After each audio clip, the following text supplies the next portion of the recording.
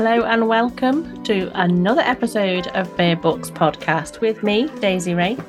And me, April Berry.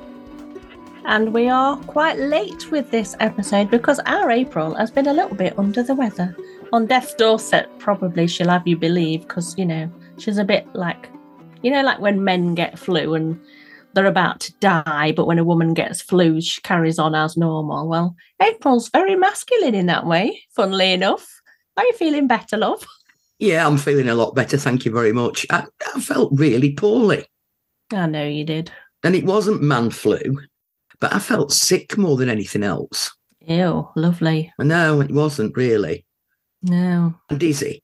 So I'm not overly sure whether that wasn't my ear or not. So it might all have been connected, the sinus glands and the top of your head where you get all blocked up and then it set off me ear. So. But you're feeling better now, are you? I'm feeling a lot better now, thank you very much. And raring to go to review this book. Good, glad to hear it. Well, let's start you off then with what the book is, who it was written by, and we'll also give you the synopsis off the back of the book and give you a little bit of an intro so you know what it is we're talking about today. Okay, well, the book that we've reviewed is called Spinning Tales by an author called Bray Willows. And over to you, Daisy, for the blurb from the jacket. So the blurb goes a little bit like this. Maggie McShay wants a little magic in her life, something more than the drab existence of going to work and coming home to a cat that barely tolerates her. When she spontaneously replies to a want ad, asking for someone to take care of a fairy tale cottage, it turns out magic wasn't as far away as she thought. Maggie discovers she wasn't who she thought she was either. Recalcitrant fairy tale shepherd and ladies woman Cody Wilk shows Maggie a world she knew nothing about. A world they need to save before the villains of the world's fairy tales take over New York City. It's up to Maggie, her grumpy shape-shifting cat, a dwarf hell-bent on finding romance, and Cody to set the fairy tale world to rights. The big bad wolf has nothing on Maggie McShay. It is funny, because whilst I was reading this and sort of looking at the fairy tale world taking over New York City, my mind started to wander back to the sort of 70s and 80s when New York was rife with crime and riddled and it weren't safe, etc. Yeah. And it kind of made me think a little bit about that. And you do wonder, don't you, if, and this is going to sound really weird, that it was fairies that were doing all that? Yeah, I will give you that one. It does sound like it's going to be quite a dark tale, though, doesn't it, when you read the blurb? It does a bit, yes. And we both had differing thoughts about this book, didn't we? We did. Why don't we start off with your review and let's take it from there? Right, yes. Okay. When I read the prologue of the book, I thought, what the hell has Daisy asked me to read? I mean, they were killing children in the first page. It was like bizarre. Anyway, I persevered. I loved the cast of characters. Maggie, the central character. The cat, Bleck. Bleck, I think that's how you pronounce it. Apologies to Bray if you don't. Who incidentally isn't a cat, but all is revealed as you go through the book. In essence, Maggie answers the ad to be the caretaker of a cottage. I'm not giving anything away, obviously, as this is all on the jacket of the book. She duly takes up the position, and for me, that's when the book got weird. Not far into the book, you realise that Maggie isn't technically a human, and nobody else is who they appear to be either. It's bizarre. The book is well written. Bray uses straightforward language. Some of the sentences are a bit long, and then there's others that's really short. So there was a little bit of a lack of consistency in the writing, but that absolutely doesn't take anything away from the imagination of the author, which was brilliant. However, there are parts of it that remind me of Harry Potter, but I suppose that Harry Potter is a tried and tested method. So why not, give people what they want? Now, out of all the characters, my favourite character was Brenda. She's possibly, I think, the most pragmatic of them all. And there are parts of Brenda that you think could be a bit real, though not all of them. And I know that it's a fairy tale, so nothing is realistic. The story itself was a little bit too smooth and everything worked out perfectly. And there weren't really any problems. There was no tumultuous crescendo where you were on the edge of your seat biting your nails. That's what I mean by that. And I'm also going to have to read the book again, as there are so many characters in it that I got confused, which was a little bit of a negative for me. I started to make notes in the margins of the book to jog my memory, but looking back at them now, they make no sense either. So we've got people like Pucker, who shows in equine form when threatened, but actually is Avery. You can wash in blue water, but not in yellow. Oh, my water clear, thank you very much. How much of a trollop is Cody? Cody's 200 and some year old. I can't remember the exact figure. I'm sure Daisy will actually tell me. And I, for one, wouldn't want to be in Maggie's shoes, who appears to be a 20-something person who's lusting after somebody that's 200 and odd. So again, it's a bit unrealistic. Those were some of the comments that I actually made about the book. Like I say, the story was a bit far-fetched for me, so I did lose interest in it, and I found it a little bit simplistic as well, and felt that it was better suited to a late teen, young adult audience. Apart from the sex and the lust that was in there, which I hasten to add, I felt was in there just to fill up a few pages. I'm not a great lover of sex scenes in a book. I don't think it adds anything to a story. It's nice to have a bit of titillation, but, leave it out. Having said that, that was possibly the only bit of the book that was realistic. I didn't hate it. I didn't love it. Anybody that likes that sort of a genre, have a go, pick it up, have a read of it. Because at the end of the day, the author writes a good book. It just didn't appeal to me. I agree with quite a lot of what you said there. Not everything. I know, like, Cody is 200 and something years old and Maggie is a human in human years. But the reason I didn't really have a lot of a problem with that is I'm a massive Doctor Who fan. And the Doctor is like 900 and something years old. And Rose Tyler had the biggest crush in the world on the Doctor, to the point where they ended up making like a spin-off type thing where Rose went off to live in another world with a version of the Doctor to live happily ever after. And, these things happen. I'm not sure that I've a great deal in common because of the generational thing, but as they came from completely different worlds anyway, that completely negates that, I think. That's a really good explanation of something that is completely made up. Made up and unrealistic. Likening it to the Doctor. Any chance of having a bit of a witter about the Doctor is always a bonus in my book. I am not a Whovian, as you most probably have gathered. Yeah, I am a little bit of one. I'm not really a science fiction-y sort of fantasy type person. I prefer blood, guts, murder, body parts, that kind of thing. Oh, tail spinners are human, aren't they? Am I getting confused, or are you getting confused? I don't know. I'm most probably getting confused. I've got no idea. I did like the fact that they had all the sectors in Fairy Tale World. Well, and they had like the humans and the fairy tale characters, and Cody lived in one sector and Brenda came from another sector, and the fact that wherever they wanted to go and visit inside Fairy Tale World, they just thought of that when they opened the back door of the cottage, and they were there. So they took the cottage with them to wherever they wanted to visit. See what I mean about not being realistic? Don't know what you mean. I'd love to be able to open the back door and go, oh, look, I want to be in New York. Or, oh, look, I want to be in Rio de Janeiro. I'd love it. Yeah.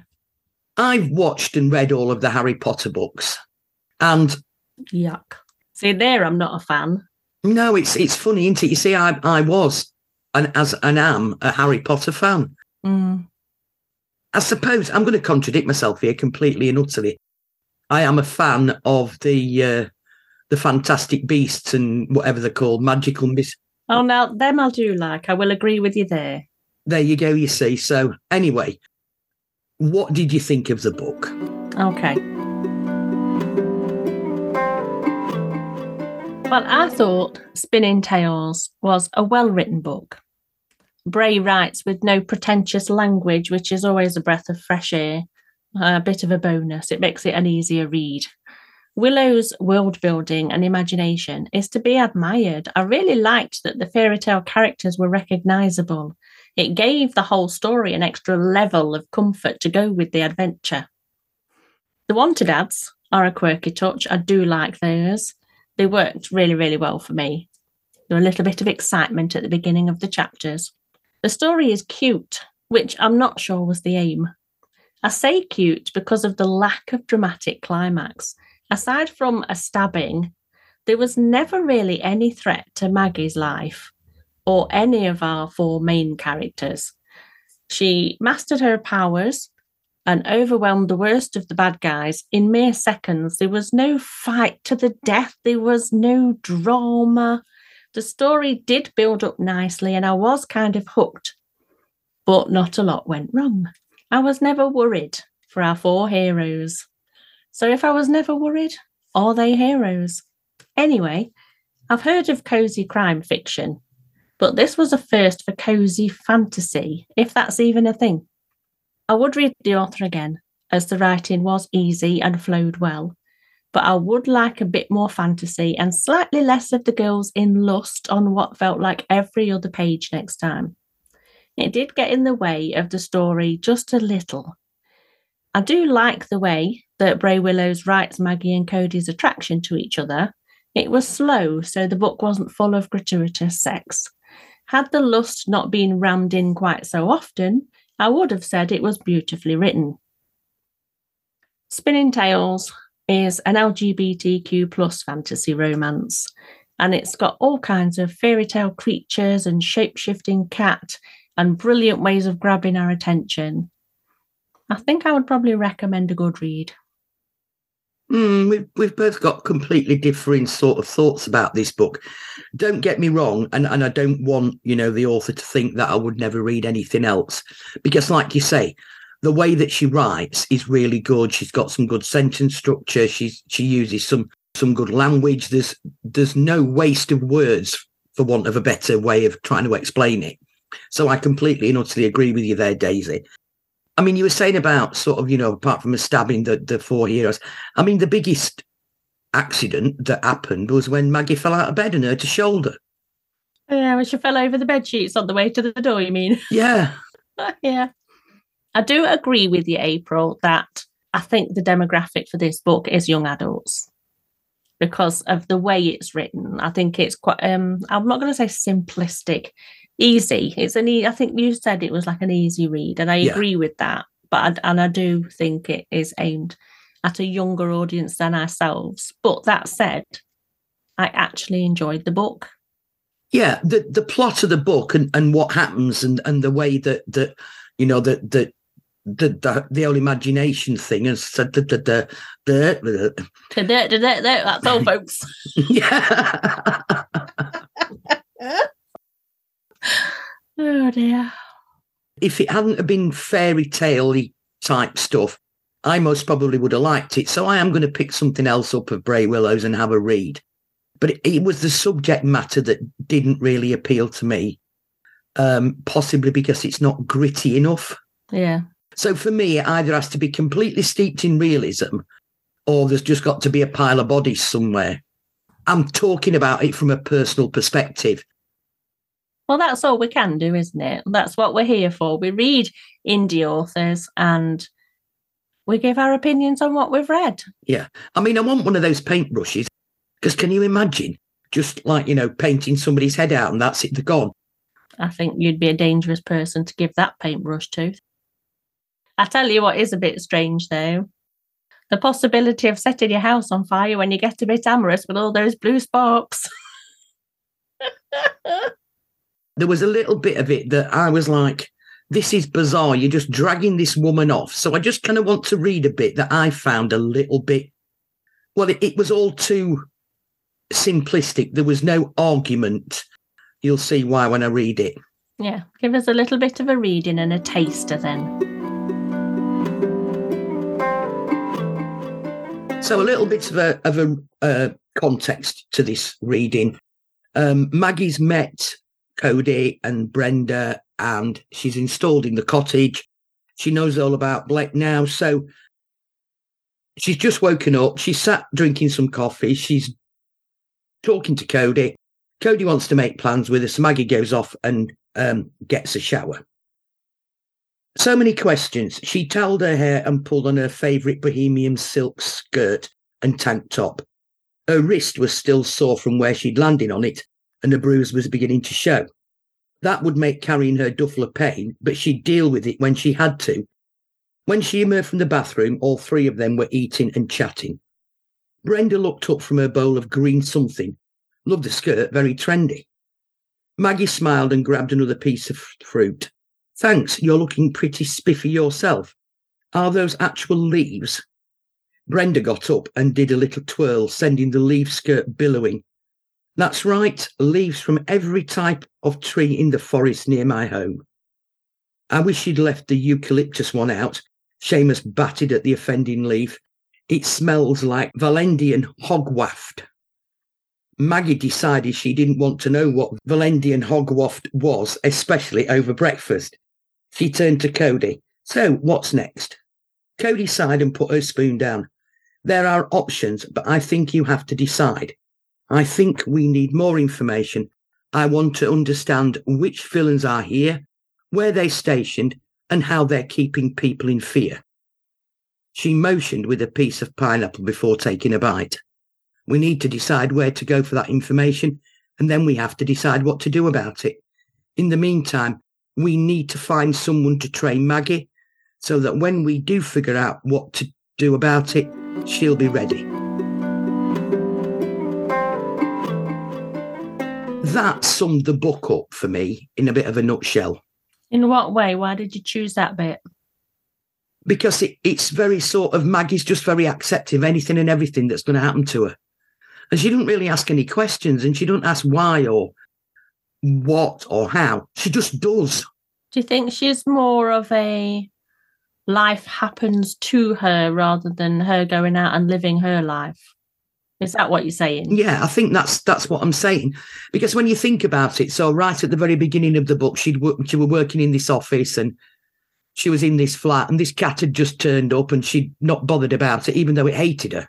She was a sort of a life happened to her, not she took life by the horns. And if somebody was saying to me, we need to train you, to train me in what? Train you how to use that paintbrush. But she never asked questions. It was just like, yeah, right, okay, not a problem. I'll pack my bag, let's go. I think for me, that kind of sums up the book a little bit because it was all too easy. But if it is aimed at young adults, maybe that's why. But then again, that's all a little bit convenient, don't you think? Yeah. If there's one criticism I have of this book, it's how convenient everything is. Maggie's at home, unhappy, wants a bit of magic in her life. Hey, presto, magic arrives. Yeah.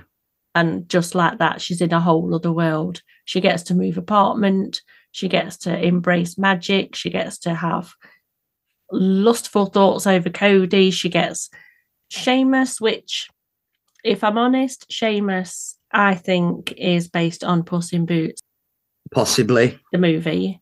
Because Puss in Boots is talking and walks on 2 feet some of the times and wears clothes and does stuff, and Seamus does human-y things, but it's still really in cat form. Yeah, I worry in the morning when I come downstairs, for my morning cuppa, and I look at Clive and Marina, them being my 2 cats. Wouldn't it be for an interesting morning if they were sat there reading the paper and they both look up at you of a morning going, you're up late, human? I think I'd ring in sick. I love the fantasy aspect of this book. It's proper piqued my interest. Could we be any more opposite? No, absolutely not. Yeah. I couldn't put it down. I read it in 2 sittings, I think, because it was just really good. I enjoyed it. And I know it was kind of a bit young for me, and all a bit glib and convenient. But it was fun. I like a little bit of magic, and I like fairy tales, and I like being outside the norm for a couple of hours, Don't your family call you Airy Fairy anyway? Yeah, thanks. No, that's fine. Shall we talk about what's happening next time? One final thing, though, that I have to say, that I endorse what you've said about this book. It's fun. It is fun. come on, what have we got coming up then on the next episode? So our next episode is back to flash fiction. The writing prompt for it is Unrepentant. Oh, I've already written mine. Oh, I know you have. And we've had some interesting reads in as well. So thank you to everyone that's been writing in and sending their submissions through to our inbox. Love a good read. I love the fact that we get to read them all. I know our listeners only get to share the good ones, but hey, that's the perks of being the boss of our podcast, isn't it? They're all good ones. We don't get any bad stories in. Everybody has got an amazing imagination. If we're brutally honest, we pick the ones that we like the best. Come on, let's be honest. What you like. But you say we never have any bad stories. That's such rubbish. Of course we have bad stories. We have brilliant ones. We have good ones. We have bad ones. Do not. We have all kinds of stories. Yeah. We have every single style of story you could think of over the time we've been doing the podcast. And it is amazing. I think I never want that to end. I love it. I absolutely love it.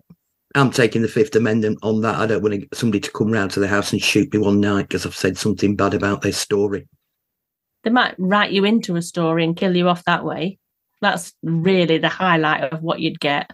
Yeah, I suppose it is really, isn't it? So anyway, Unrepentant is the prompt for the next flash fiction episode. And it'll be out in a flash because we're late with this one. Oh, little Miss Chipper. So the next book that we're going to be reviewing, if anybody wants to read it ahead of time, it's The Misperception by Nicole Pyland. Yeah. Anyway, thanks ever so much for listening, and we will see you next time. Take care of yourselves. Take care of each other. Ta-ra. Thanks for listening. You can follow us on Bear Books and Bear Books Pod 1 on social media. We'd love it if you could share the podcast with your friends. And thanks so much to everyone that's left us a review. If you're listening today and you haven't given us a review yet, please do. It helps other people discover us and their new favourite indie authors. We'll be back soon with more reviews and more flash fiction. See you next time.